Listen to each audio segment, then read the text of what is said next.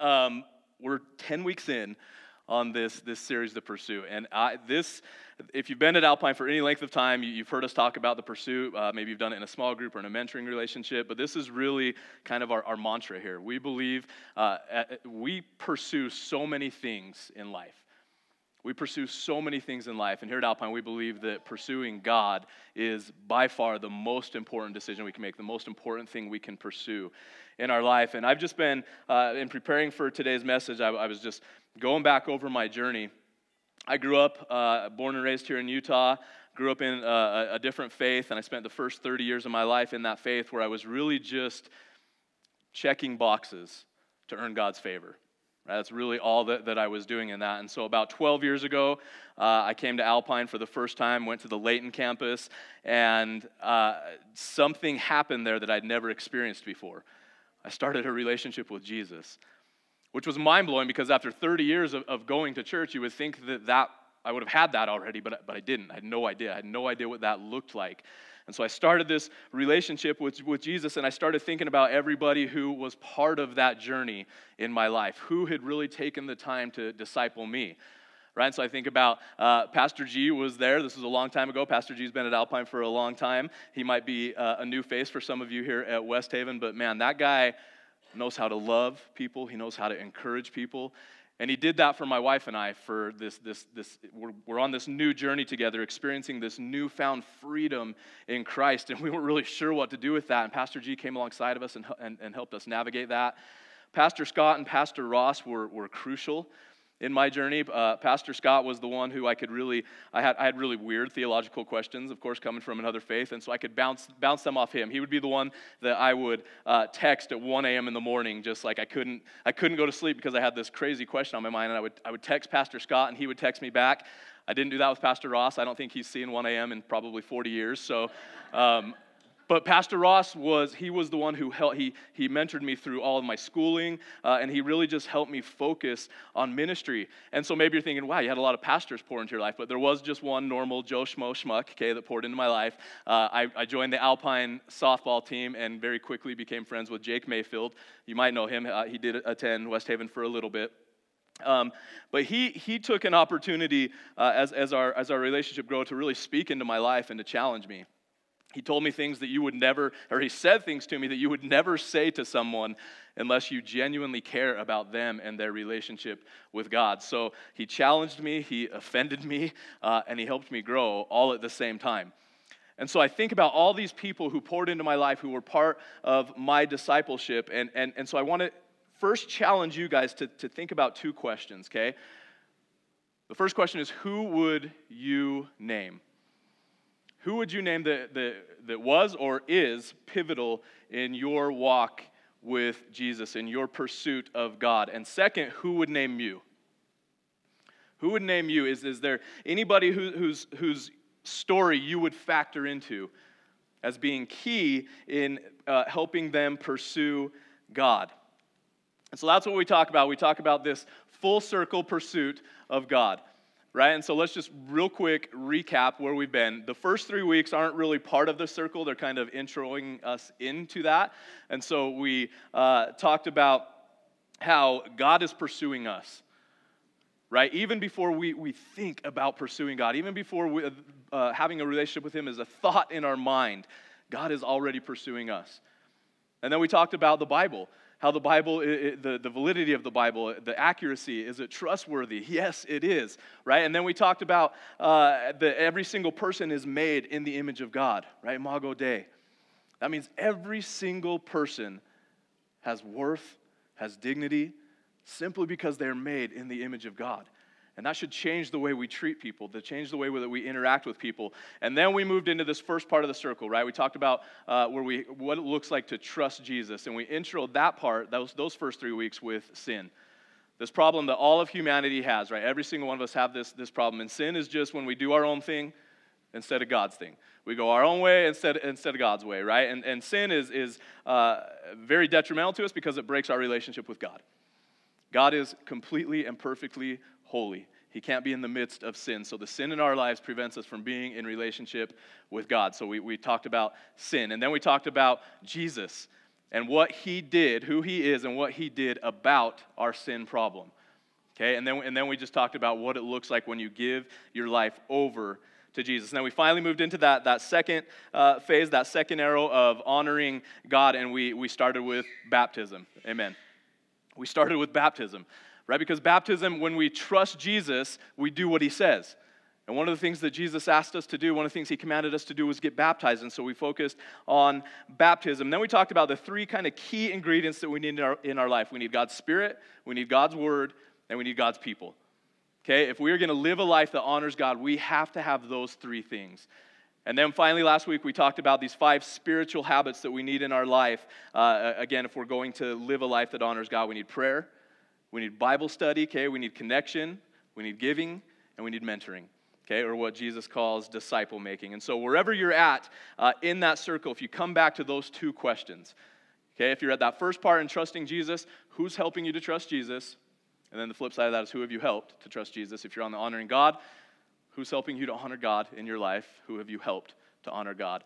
And then we get finally to this finale, the third topic in the series, or the third arrow in the series, where we're talking specifically about making disciples. Okay, making disciples. And just as a surprise for you guys, this is our final message in the series. And maybe you're thinking, wait, there's 12 topics in this series. Yeah, there is, so we're not going to let you guys down. We figured that on this 10th series, or this 10th message, we would give you more information on why we do this. But on the last 2, we want to give you a how to do this. And so we want to do a class. Okay, we're going to do a couple of classes, kind of workshop style for you guys, of how we make disciples. And there happens to be one of those classes today after the second service, 12:30 here at the West Haven campus. So I would just encourage anybody who wants to grow in their faith to if you haven't been to a disciple-making class yet, to go and take that class. And so the thing is, Jesus calls us to make disciples, and since that's not always the norm in churches, many Christians have never really considered that. That's where we're supposed to go. We don't stop before we get to that point. And so that's really not the finish line that Jesus had in mind when he called us to make disciples. And so we want to make sure you guys understand why we do it, and then we want to make sure you understand and you have the information of how we do that. And so today's final message in the series is why make disciples. Why do we make disciples? And so the big idea here really is, I've talked to so many people who would say, I can't make a disciple. I can't mentor someone because I'm not mature enough in my own faith. Right? And maybe you've thought that before, like you're not far enough along, you haven't done enough, you don't know enough Bible verses to be able to mentor someone. But here's what's crazy about it is the Bible completely contradicts that teaching. Right? We think that we need to mature enough before we mentor somebody, but the Bible says no, that's how you mature. That's how you grow in your faith, is by mentoring someone else, by teaching someone else. If you've heard the term or the phrase, if you want to learn, teach. Okay, and that is so true, especially when we talk about our walk, our faith journey. Like if you want to learn more about God, then teach. Okay, whether that's in a mentoring relationship, in a small group, in kids' church, whatever that looks like, teach, and you will grow. You will learn more as you do that. And so I'm going to give you guys 3 reasons why we should be focused on this idea of making disciples, okay? The first reason we make disciples is because Jesus said so. Okay, we make disciples because Jesus said so. Now, I want to make sure that you understand what we mean when we talk about making disciples. Okay, we're talking about walking people through that full circle. Okay, that full we're helping them to become full circle followers of Jesus. And so that might mean they're at the very beginning. We are just on that first arrow, and we are just introducing them to Jesus. They know nothing about Jesus. They've never heard of what he's done for them. Okay, and so we're just introducing them to Jesus. We might be helping them live to honor God, helping them understand what that looks like. Or they might be ready for us to come alongside them and help them to see what it looks like to take somebody else through the pursuit, right? To help somebody else start to live a life that honors Jesus. And so that's one of the things we do here at Alpine Church. That's our main focus, is we make disciples. Now, I want to be clear that when I say we, I mean me and you. okay? Not just the generic church. When we say here at Alpine Church, we make disciples, that doesn't mean everybody else is out there doing it, but it doesn't apply to you, okay? When I say we, it's all of us. Every single one of us should be making disciples. Jesus in the Great Commission, Matthew chapter 28, beginning in verse 18, he says this. He says, "And Jesus came and said to them, 'All authority in heaven and on earth has been given to me. Go therefore and make disciples of all nations, baptizing them in the name of the Father and of the Son and of the Holy Spirit, teaching them to observe all that I have commanded you, and behold, I am with you always to the end of the age.'" So you are authorized by Jesus himself, who has all authority, okay? And his authority, it means two things. It means Jesus is El Jefe, right? Jesus is the boss. So when the boss says what to do, that's what we do. The boss tells us what to do, we do that. So that's the first thing. The second thing is it's not just a command to obey. Like Jesus is actually investing in you with authority. He's giving you the authority to do that. So a great illustration is like a police officer, right? A police officer, they chase down the speeders, they arrest criminals, right? And they don't do that on their own authority. They do that on the authority that the government has given them, right? And likewise, we have been given the authority by Jesus to go out and make disciples. Now, what I really like about this verse is that the full circle, right? Our full pursuit circle is found in this verse. So if we look about trusting Jesus, it says to go out and baptize them. To go out and baptize them, right? And so when we step out, when we go out and get baptized, we are honoring Jesus because we're doing what he says. And so that's basically, in a nutshell, that's what a life of obedience looks like, is following what Jesus has told us to do, right? It's not just about head knowledge. It doesn't say to go out and teach them to know and to understand what I've said, right? Because it's not just about head knowledge. Knowing and understanding what Jesus said isn't the goal. Obeying what Jesus said is how we honor God with our lives. But again, it doesn't stop there. It doesn't stop just by knowing what Jesus said. We can't be satisfied with that. And so Jesus says that we need to honor God. So we go out there, or we need to listen and obey the things that he's given us. And so he says, go and go and observe the things that I have commanded you. Go and observe the things that I have commanded you. So this is what we do. It's not about the knowledge. It's not about knowing the things that Jesus has said, but we want to teach them to obey. And then finally, Jesus says, go and make disciples. Go and make disciples. So here's where it comes full circle, because teaching a person to obey what Jesus has commanded us, it involves multiple things. It's not only moral improvement, okay? It's not only church activity and being involved in the things that are going on in church, but it clearly involves this initial command to go and make disciples. If we aren't teaching people to do that, if we aren't teaching people how to do that, then we aren't really making disciples ourselves. We call it the Pursue God circle, but it's really more of an interconnection of circles, right? I like to think of like the Olympic symbol, right? Because you're going full circle, you bring somebody else in, you teach them, they're going full circle, but you're still connected to them, and so on and so on and so on. So 10 rings, 50 rings, 100 rings later, you're still connected to that person just simply by what you did at the beginning up here. And then we're all connected as one body in Christ. But the circle continues to go forward in someone else's life. So that's the first reason. We make disciples because Jesus said so. The second reason we make disciples is because people are supposed to do the work. People are supposed to do the work, okay? Not just the pastors. If we were to do a quiz and ask people what they think pastors are supposed to do, what their job description is, it would be things like preaching God's word, performing marriages, providing counseling, presiding over funeral services, mentoring the congregation, providing for the widow, the orphan, those in need, maintaining and running the church, teaching children how to grow up and be godly, visiting and praying with the sick in the hospital, right? The list goes on and on and on. And those are all great things that a pastor can do, but those aren't necessarily the biblical job description of a pastor. If we look in the Bible, we actually find a biblical job description. In Ephesians chapter 4, beginning in verse 11, it says, "And he gave the apostles, the prophets, the evangelists, the shepherds, and teachers to equip the saints for the work of ministry, for building up the body of Christ." So in our culture, we look at these gifts that God has given us, right? And we look at the people that he lists there, and you can really look at that.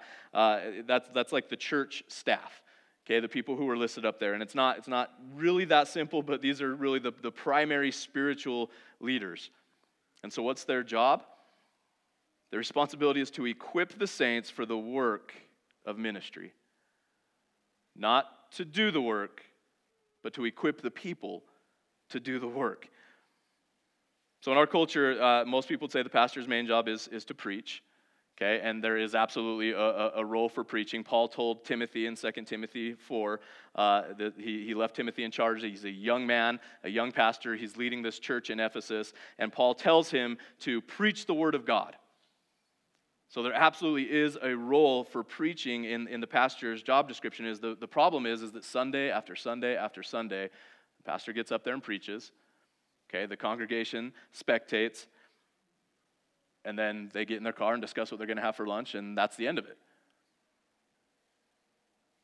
I think a lot of people would also say that the pastor's main job is to keep the wheels of the organization turning. And so we have all kinds of different programs that we do, right? For kids, or for outreach, or for teenagers, for recovery. We have all these different programs that are going on, hoping that we can continue to grow. But the Bible says that the pastor's main job is to help God's people do the work. To help God's people do the work that he has given them. Pastors do that by encouraging, by casting vision, by recruiting and training, by challenging people, helping them grow. See, it's not uncommon in our culture to hear people say, that's the pastor's job. Well, that's why we have a pastor, especially when there's some ministry that nobody wants to do, right? The pastor will take care of it. Pastor's got that one. But no Christian should just be a spectator. Okay, that's completely unbiblical. No Christian should just be a spectator, and that's why so many Christians aren't growing in their faith. That's why so many pastors are worn out. I want to challenge you guys, think about the stereotypes about what you think pastors are supposed to do versus what you are supposed to do as a believer, as a follower in Christ. Okay, to challenge you guys to think about what that looks like. And so Ephesians gives us kind of a general principle, but let me give you a more specific application. This is also from the New Testament, from Paul's encouragement to Timothy. It's in the same chapter that he talks about telling Timothy to go out and preach the word. Now remember, this letter was written by Paul from prison. Okay, so these are really the last words, the last instructions that he's going to be giving to Timothy, because this is not his first time in prison, but this time he knows that at the end of this prison sentence, death is waiting for him. So these are some of the last words he says. So he says this: "You then, my child, be strengthened by the grace that is in Christ Jesus, and what you have heard from me in the presence of many witnesses. Entrust to faithful men." So everything that you've heard from me, entrust that to faithful men who will then be able to teach others also. So this explains in part how pastors equip God's people to do his work and to build up the church. We mentor people one-on-one, with the idea being that those people will then begin to mentor others, who will then mentor others, who will then mentor others, and so on and so on. And we call this spiritual reproduction, okay? A pastor's ultimate goal is to reproduce himself spiritually in others, so that then those people will then reproduce themselves spiritually in others. Now, there's a few years back, Willow Creek was one of the most prominent churches in America, and they did a study. They hired a company to come in and do a study, an internal study, and this church had everything. Okay, maybe you've heard of Willow Creek before, but they had, their pastor was one of the greatest communicators.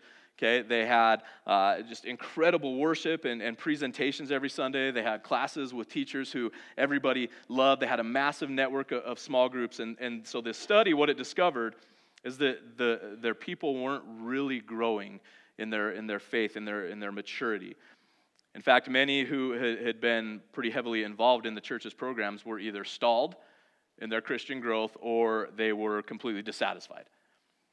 And these were people who were strong stage 2 Christians, okay? They were living to honor God. And so what happened? What went wrong? Why were they stalled and dissatisfied? What the study leads us to believe is that after a while, okay, people get bored with church, Okay, we can see that. We understand that after a while, like you've heard so many sermons on one specific topic, you can name 10 sermons that you've heard, right? They've done the coffee team, the clean team, the usher greeter team, right? They've done their time in prison. Kids church. Sorry, they've done their time in kids church. And I totally just play. Kids church is amazing. You guys should definitely do kids church, okay? So what's left? Right? What's left? The problem is the church was relying on programs to disciple people. Okay, it was relying just simply on their programs to disciple people instead of inviting people to step up and disciple people. Okay, they were missing out. Like the people who are actively helping others pursue God don't get bored with the Christian life. If you are actively helping someone else pursue God, you do not get bored with the Christian life. Those people have discovered the highest purpose in life. They're not content just to let the pastors do it. When you sit on the sidelines, you're not just like getting God's plan backwards. You're missing out on what gives life to the Christian life. You're completely missing out on your purpose, on your calling. Okay, but we understand that making disciples is not just about what makes your Christian life satisfying. Okay, it's not just about you. We all get that. So here's the final point. The third reason that we make disciples is because the crowds are confused and helpless. The crowds, the masses are confused and helpless. Jesus saw that, and it motivated him. Matthew chapter 9, starting verse 36. When he saw the crowds, he had compassion on them because they were confused and helpless, like sheep without a shepherd. He said to his disciples, "The harvest is great, but the workers are few. So pray to the Lord who is in charge of the harvest. Ask him to send more workers into his fields." So Jesus, he gives us this great analogy here of sheep without a shepherd. Now, not all of us have seen that. Not all of us knows exactly what that looks like. But what most of us have seen is 3- and 4-year-olds playing soccer, where it's just a disaster, right? And it's just wherever the ball goes, the whole pack of kids goes, and you can just follow it around like a video game. And the goalie's watching butterflies, chasing butterflies, and pretty soon everybody's chasing butterflies, right? Like all of us have seen that, and so we understand what that looks like. 3- and 4-year-olds playing soccer is a lot like sheep without a shepherd. And here's the sad thing: is like if we just look at our culture and society, it looks like a bunch of 3- and 4-year-olds playing soccer.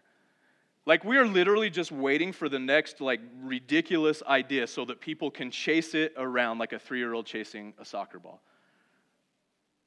Like I don't want this to be a political statement in any way, but yesterday I saw an advertisement from Boston Children's Hospital. And they were advertising full-on hysterectomies for young girls wanting to transition. And again, this isn't a political statement. This is just what is happening. What is going on in our world? Like we are lost and we need Jesus. And so Jesus looks out and he sees this group of people who are confused and helpless. And it's exactly what we see when we look out in the world today. We see people who are confused and they need truth. People who are helpless and they need direction and strength to stay on that path, to stay on the right path. They are like sheep without a shepherd. They need guidance. They need care. And here's the thing is we can't be fooled by outward appearances, okay? People might look like they have it all together, when in reality they're not even close. And Jesus' response to that is that people need a shepherd. He looks out and he sees the confusion and the helplessness and he says, they need a shepherd. The field is ripe and ready for harvest, and we need the workers. And so Jesus says, wait, I'm the good shepherd. I need to do more. No. He says, let's pray for more people, for more shepherds.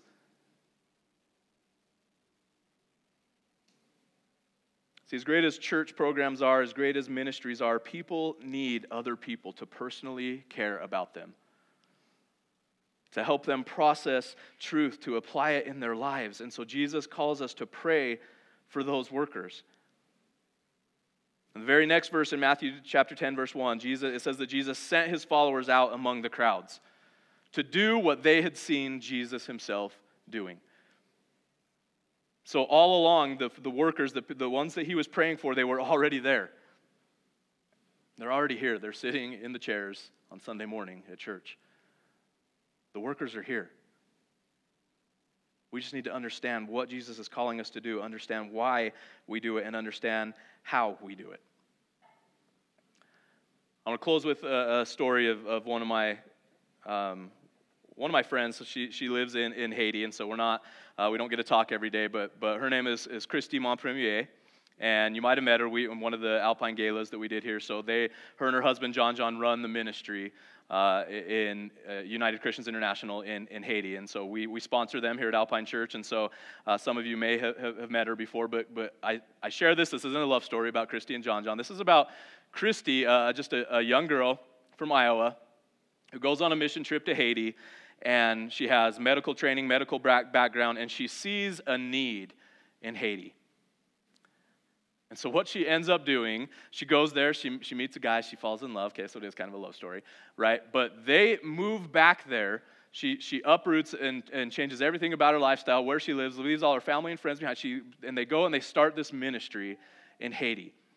And this ministry is literally discipling a nation. They have a kindergarten, an elementary, a junior high, a high school. They have a university on their campus. They have feeding centers. They're building homes. They're bringing clean water, clean drinking water. And you can literally feel the difference. When you enter this area where their ministry has touched, you can feel a difference. You can see God's work there because they have nothing else. So to them, God is everything. And this all started with just a normal young lady sitting in church, right? She goes on a mission trip and she sees a need and she says, I can fill that need. And so I'm not challenging you all to go and move to a third world country and start a ministry. Okay, that's not what this is about. But I'm challenging you to go out and make disciples. Because that is what Jesus has called us to do, to go out, make disciples. Okay, baptize them in the name of the Father, the Son, and the Holy Spirit, and teach them to obey everything that I have commanded you. And then he promises to be with us as we do that. So we're not doing this on our own. Jesus isn't just leaving it up to us to go out and make this, because that's hard, right? It's hard to approach people. It's hard just to go and talk about Jesus, especially in this culture where people there's animosity towards God. And so it's hard to just go out and talk about it. But Jesus promises to be with us through the whole thing. He promises to be with us all the way. And so a very practical next step to do that is to go through the mentor training. And again, we have one today at 12:30. There is a slide for it. Let me forward this. There we go. So mentor training, it's today after the second service, 12:30 to 2. Lunch will be provided. That gets everybody there as long as there's lunch, right? So again, Jesus has called us to make disciples. That's how we grow his kingdom. That's how we grow the church. That's how we continue to be faithful and listen to what God has commanded us to do. That's how we live a life that honors God, is by being obedient to what Jesus has said. So that's the challenge today. Who was pivotal in your life, in your pursuit? And who will name you as being pivotal in their walk? Let's pray together.